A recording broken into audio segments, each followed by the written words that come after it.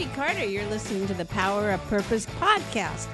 And this is where we explore how to live a purposeful life and how creative people like yourself can make a living doing what you love. I'm here with my buddy, Jason Medberry. Hey. Hello. How's it going, Judy? Well, I'm still, it was my day 28 after COVID and still, I was trying to figure out, is it long COVID or short COVID? You know, long COVID or short COVID? Oh, my God. The new American lottery. Do you have long COVID or do you have short COVID? Well, thank God it was, it's like, wasn't Delta. That was, Yeah. Hey, Jason, you know why they call it Delta? Why? Because when you go to the hospital with Delta, they charge you for your carry-on. Da-dum. Ching. Oh! Oh, there you go.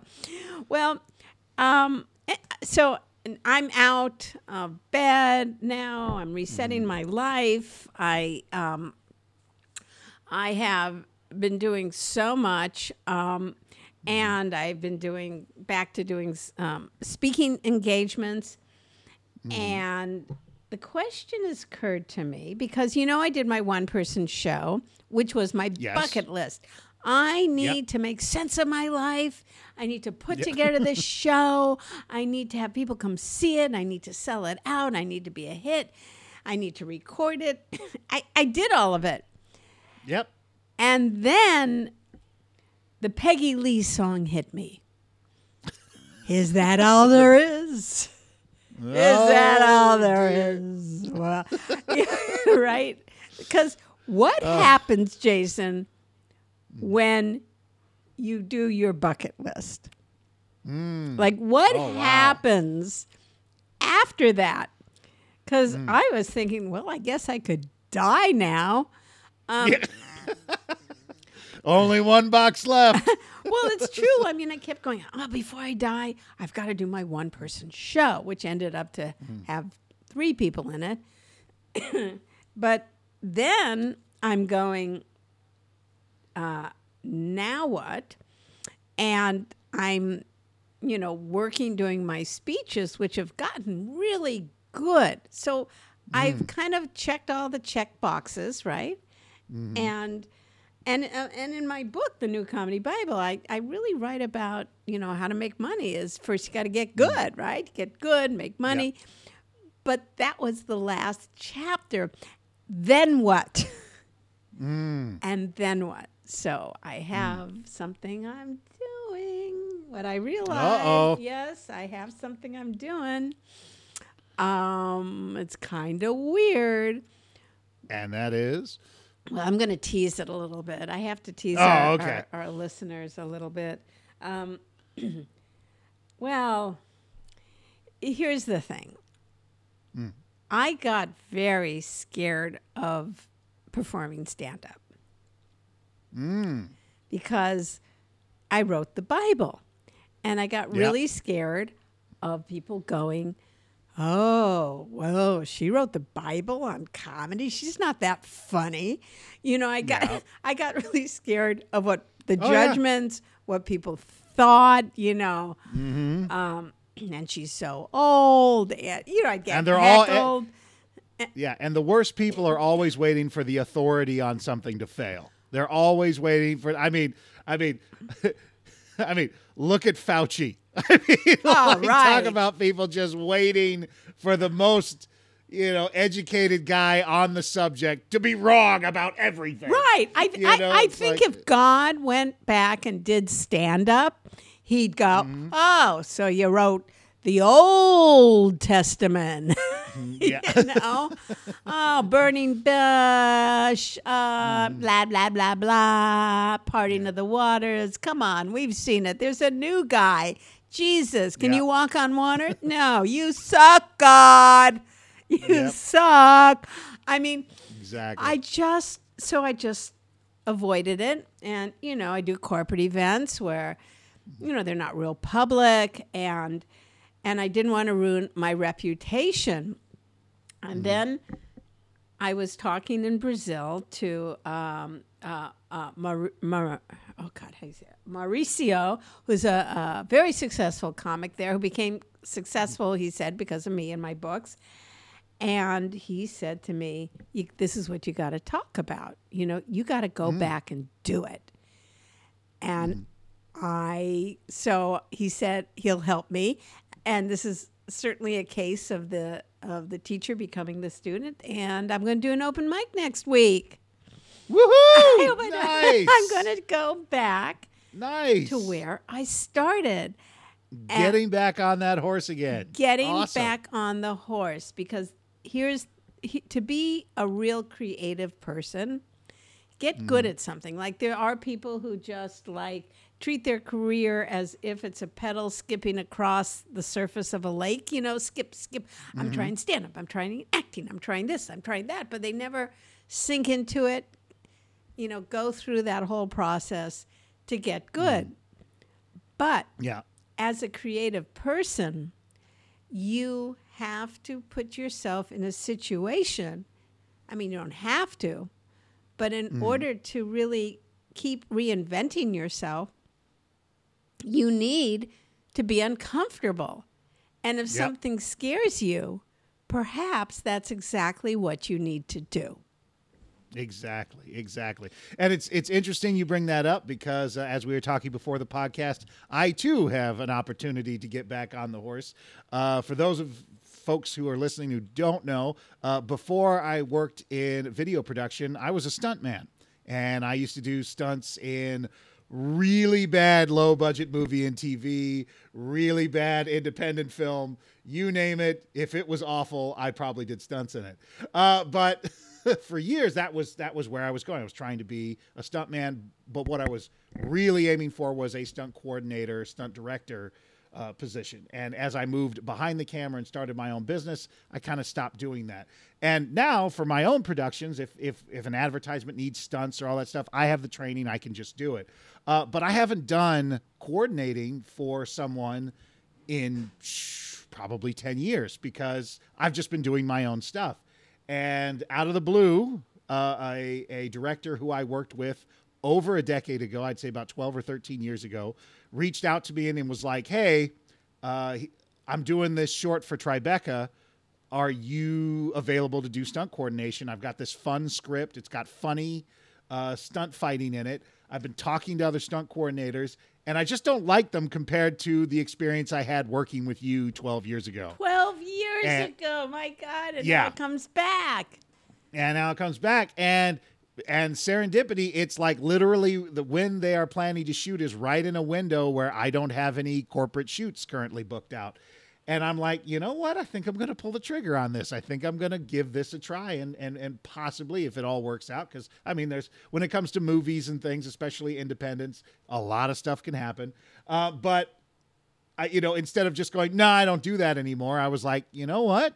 I think I'm going to do it. And I've read the little script, and it's right up my alley. It's exactly the kind of stuff I used to do that I excelled at. And it makes me really glad that he thought of me after all these years.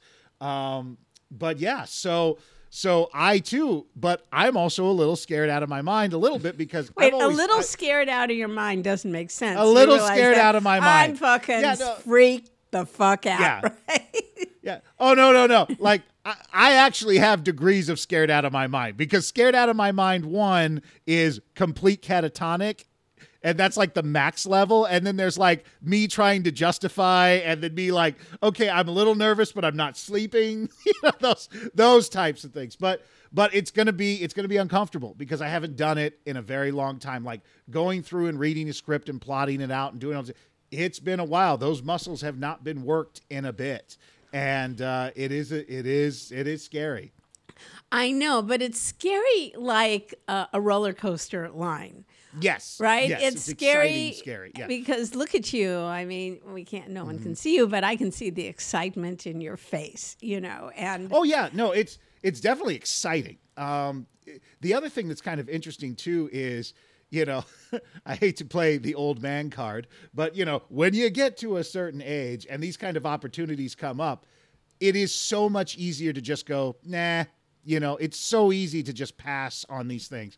I could have very easily said, you know, nah, I haven't done it in a while. I've got my company to run. Thanks for the opportunity. Bye. But there was that little voice, that little stunt guy who still lives inside my soul, who was like, this could be fun. This could be so much fun. And it's also kind of interesting because, you know, when I first worked for this guy, he was very kind of small scale, and, you know, it was a tiny little thing I did for free. We knew each other before, and he wrote this fun little script, and I kind of just wanted to be a part of it because I wanted something for my reel. And now it's like he's got budget. He's got a producer, you know, this is actually going to serve as a proof of concept for a larger film. So to me, I would be like, you know, I'm like, oh, so this is kind of up leveled as well. You know, it's a big change from 12 plus years ago. So there's that excitement as well, to where it's like, I'm not going back to doing, you know, free gigs for college friends. But I am going to be able to take part in something that I haven't taken part of in a long time. That's going to flex skills that I haven't used in a while. And especially now that you already have things like furniture, grown-up things in your house. Oh, yeah. Yes. You know, yeah. I'm, you know, from listening to you and you know, I think the metaphor for the roller coaster is a good one. It's like, oh my God, my hands are sweaty. I can't do this. I'm so scared. You're moving forward in the line. You're moving forward. I'm in it. Oh my God, here we go. And then it's like, whoa, that was so much fun. Let's do it again. Mm-hmm. Exactly. Exactly. And so here are my thoughts. I mean, first of all, you got really good behind the camera, and I got really good doing my corporate gigs and writing books. Mm-hmm. And I've been we both have been well compensated for it. So I think this addiction to money, let's just say, getting paid for what you do, even though you're not maybe perhaps excited and passionate about it, and you know it, you've become an expert, you've become really good at it, really hinders creativity.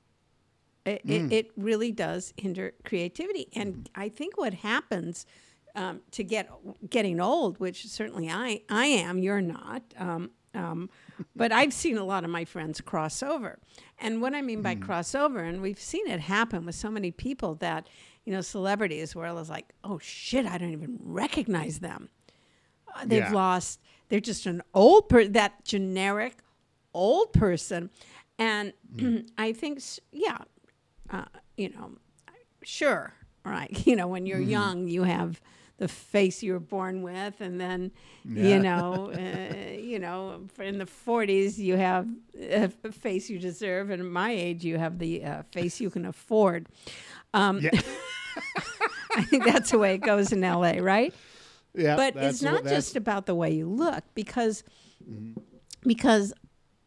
I think that coming back to something that you've been avoiding because it's scary means that there's something there. If something, you're avoiding it because you're scared, I think that's the way to have an exciting life.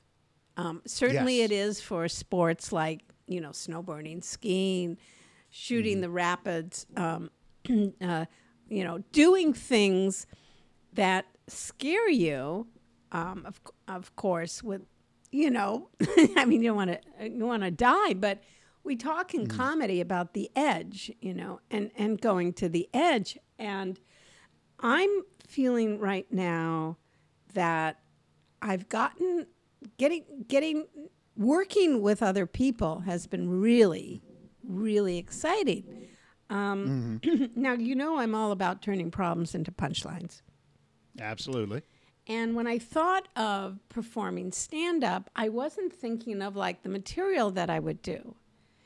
And I was thinking just about being judged. So it was just my criticalness, which I think is from the past. I think it's from growing up with critical parents, and then you hear their voice, and then you have that that's why hecklers have always been easy for me to handle and stand up because, hey, buddy, nothing you can say to me is going to be worse than what I've already said to myself. So bring it on. Yes. I don't give a shit, Exactly. right? Is once, and this is always the truth. And so if you're listening and you have something you want to do, whether that book you want to write or that get up and do stand up, it's always about the material. So if you think about going public, it kind of, the next thought is of public humiliation. But if you go, I'm going to engage in the process and I'm going to work with a couple people and I'm going to jam material and then I'm going to try it out to the audience, listen to what they say, come back and work with my comedy buddies again. Like I have one person I work with for raw material, just to talk and see what happens. Because we're just like not. And then I go, well, there's something in here or about this topic. And then I work with Kira Sultanovich, a wonderful comic, and Dean Lewis. And then they're really good, like coming up with a mix. Or those of you who read the New Comedy Bible know what a mix is, so I'm not going to waste time here. But and if you don't know, you should go buy it. The New Comedy Bible, it's available like carving on a Amazon. joke, squeezing another line out of it, really honing that line. And this is kind of funny, but this is really hilarious. What if you did this and then you do this? So now in the process, and then I started to realize that's what I love. It's like right now I have my speech that I do, which some of it I, improvise, I write customized material, but it's kind of set and guaranteed. The guarantee of like, this works, right? And then I have my play, and then I did it night after night for 8 weeks. Yeah, it works. We got good reviews. Yeah. Okay, that works. So that's now, the creative process is over. But with stand-up, the creative process is ongoing.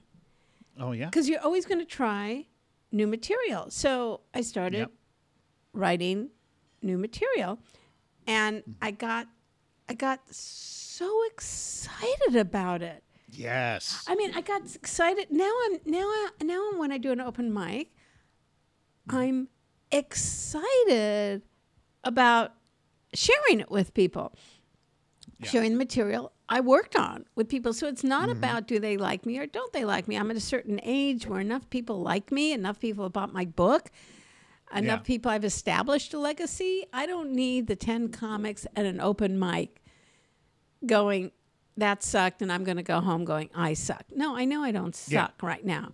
And then I had a brainstorm.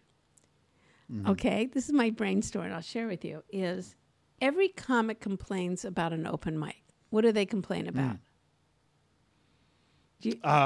Everything. I mean, literally the audience. The audience, because who's in the audience? Nobody or people who don't know comedy. No, it's the opposite. Everyone in the audience are comics. Oh, yes. So everybody complains, oh, I'm performing for comics, right? That sucks. I'm just performing for comics. And then I had this eureka hit me. Well, who knows comics better than I do? What if I do material about what it's like, stupid, weird, scary things about comics, how they will use anything for an audience. I'm walking on a beach. I see 60 pigeons lined up. I did a set. Hey, how you doing? Wait, where are you going?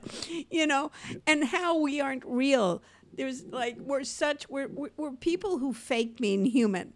Like someone will, because we're just looking for a way to practice our material. Oh, your father died. Yeah. What's up with death, right? It's just like we will pretend. And then I started to like get all these premises about what it's like being a comic. And so I'm going to post some of them on Instagram because Excellent. yeah, it's just like I got excited about it. It's like, and all comics. And so if I'm performing for just for comics, I could do setups like, come on, you're all comics. We have all had bad childhoods. The comics who say, yeah, I had a wonderful childhood, everything was great. They're not funny, okay? You know what I mean? And there's like, and I got really, really excited about it because every comic my age is talking about being old, right? And I can sure throw in a bunch of old jokes, but I'm just saying the notion, I don't think anybody has done this. Yeah. I don't think now people listening to this podcast are going to go like, I'm going to steal this, right? Right. Well, I think one of the fun things about it is like, especially now, because like you were mentioning earlier that like, we've both been paid for what we do. We both, it's not going to live and die on an open mic. It's not going to live and die on stunt coordinating a short film. We can go in with a pure creative spirit because the outcome is irrelevant. Like it does not matter. And because of that, we get to do so much more. We get to have so much more fun. And sadly, that feeling and that skill and that situation for a lot of people doesn't occur until way later in their career, and I kind of wish that, when I was younger and I was first starting out, when I thought, every stunt gig led, to what my career was going to be, and I didn't know where I was going to be now, I could have gone in with that same level of creativity I can go in with it now. Like even reading through this short film, I mean, already like my mind is going, oh, we could do this and we could do this and and go off in all these directions. Things that I would have never thought of before because I'd be too scared about, well, okay, how do I make sure this leads to another job? How do I make sure that the people there like me? How do I make sure that this is the hit that I need it to be? How do I make sure that I actually get a copy of it? All these like career-based questions that start blocking the creative. And when you can finally dump all that shit, and sadly, a lot of people can until they've had, until they got some money in their pocket. But when you can do it, it just feels so much better. And I wish I could go back to my younger version and be like, hey, it's all going to be okay. Just make sure you're having fun doing this and show off what you can do. That's love that. That's all you have to do. I love talking to your younger self. I think I would say to my younger self is stop trying so hard to make everyone love you. Yeah, and I think that's universal to every person. Stop trying, because the person who needs to love your material is you. For your special gift, go to themessageofyou.com. That's themessageofyou.com and get your free 1-year subscription to the Message of You University, which is full of lessons to help you find your message and turn it into a book, a TED Talk, or a paid speaking career. That's themessageofyou.com.